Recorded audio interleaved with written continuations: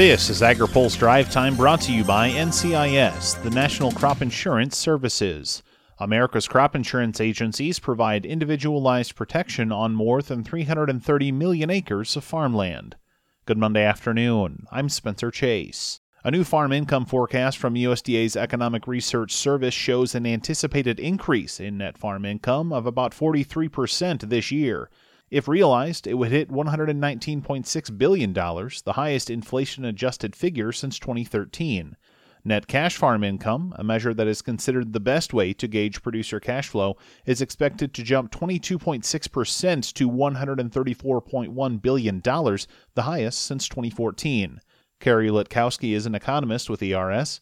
She says this forecast was able to have a better idea of what the second round of the Coronavirus Food Assistance Program would look like. In the September release, we forecast CFAP payments at $16 billion. That was the total amount that was expected or was authorized to be paid out. With this release, CFAP 2 was announced, and we saw that the payments under the first program, CFAP 1, were less than $16 million. We looked at what has been paid out so far in CFAP 1 and forecast that about $11 billion is going to be paid out under CFAP 1 in 2020, and then we're forecasting out $13.3 billion in CFAP 2. Overall, direct payments from the government are expected to hit $46.5 billion this year, a 107% increase over last year. But Litkowski says even as government payments increase, it's important to put that in perspective. When looking at direct government payments as a share of net income, it may overstate their importance as a source of income to farmers. Government payments as a share of gross income, that is before subtracting out expenses, is forecast to be 11% in 2020. That's compared to about 44% of net farm income. There's more on the income forecast in our story on agripulse.com. The continuation of the coronavirus pandemic is hurting the exports of a major U.S. ag product. AgriPulse's Ben Nuelle has more. Global ethanol exports are lagging alongside domestic consumption this year as the coronavirus pandemic keeps people off the roads.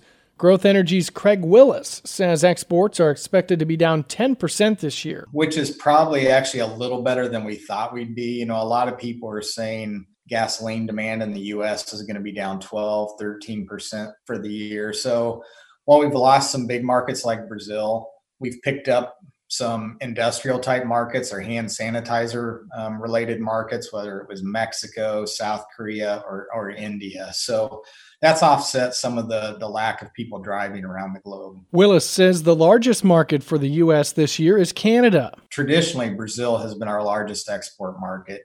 At times they can be up into the upper 20% range of our total exports. But with lack of driving, and we also have some trade barriers that we have concerns with in Brazil, that's slowed us down in that country. Brazil's tariff rate quota on a certain amount of ethanol gallons that can go into the country before being taxed at 20% expired at the end of August.